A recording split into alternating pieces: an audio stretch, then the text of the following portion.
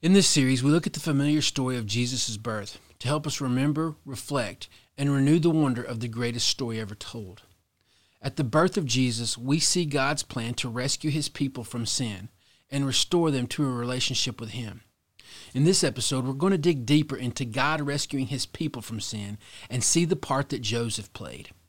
I pray it helps all of us experience the good news and challenges us to share and actively participate in proclaiming the good news to everyone.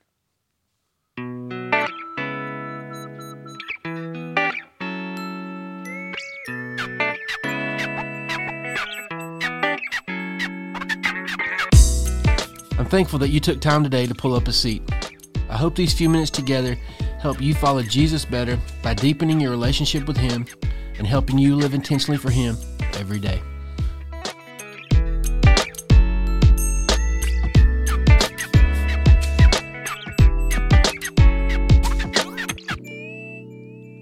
In Matthew 1, 18 through 25, we see the background of the birth of Jesus from Joseph's perspective. Remember that Joseph was engaged to Mary.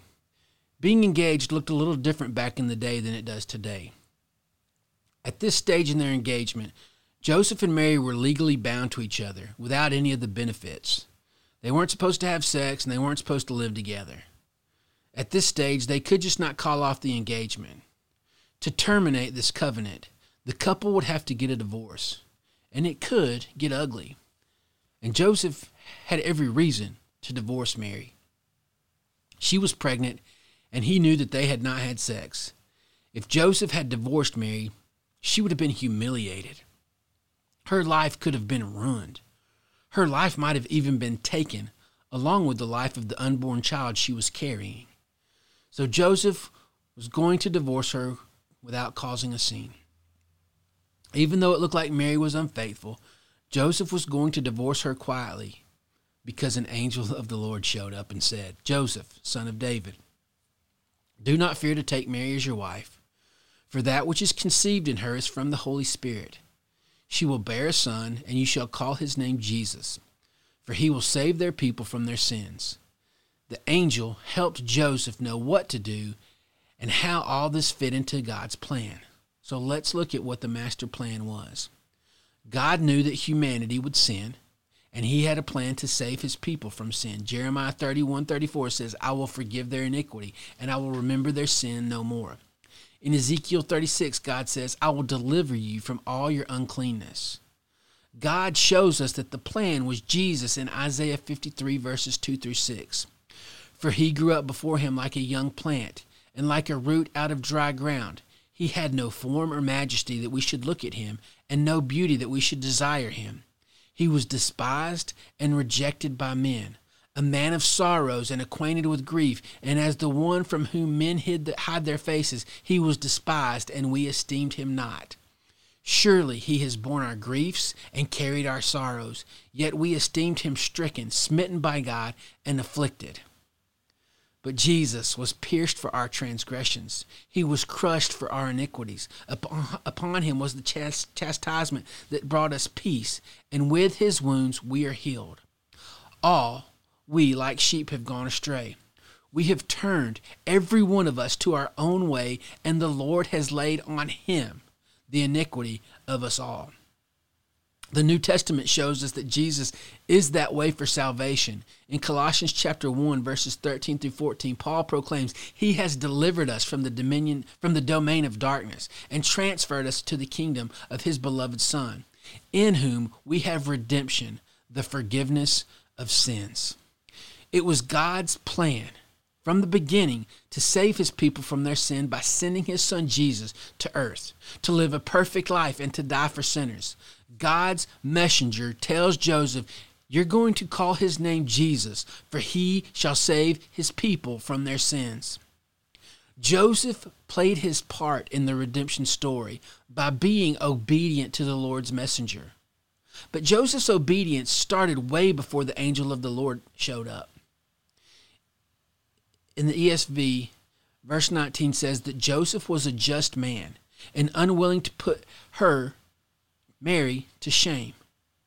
Other translations describe Joseph as righteous, noble, upright, good, a man full of integrity. In the eyes of God, Joseph was a good dude. So what made him a good dude? Joseph followed the ways of God. He lived according to a standard. He lived what he knew. Joseph obeyed what he knew. After the angel told Joseph what to do, Joseph obeyed.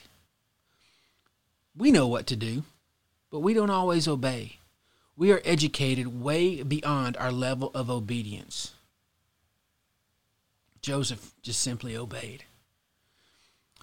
We also see that Joseph was a good dude because even though he had every right to divorce Mary, he was just going to do it quietly.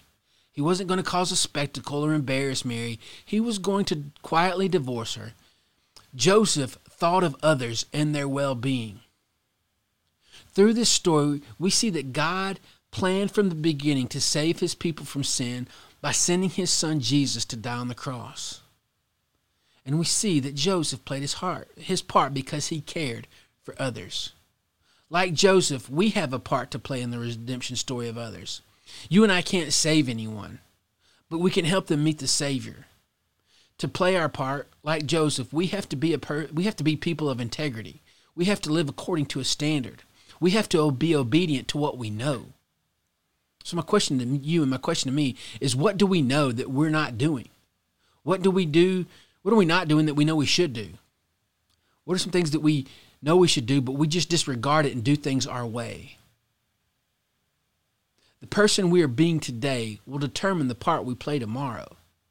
How are you prepping for the role that God wants you to play? To play a part, we have to consider the well-being of others. We have to be compassionate. To help us get that, do you and I put others above ourselves? Are we willing to lay down our lives for others? To play a part like Joseph, we have to take a risk and step out of our comfort zone. Joseph risked his reputation. Joseph did something really hard. We have got to do the hard work so that the world can hear about Jesus. I hope this episode helps you understand that God wants to rescue you from your sin so that you can have a personal relationship with him. I pray that this helps all of us proclaim the good news to those we come into contact with. In the next episode, we're going to look at God being present with us. Until then, I'm praying for you to follow Jesus better and live intentionally for him every day.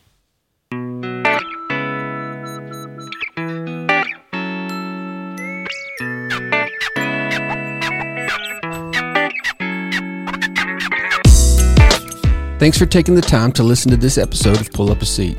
If you've not yet subscribed, do that now so you can get content as soon as it comes out. Also, please help us get the word out by sharing on social media and inviting others to pull up a seat. Until next time, grow in your relationship with Jesus and find one way to live intentionally for him. See you next time when we pull up a seat.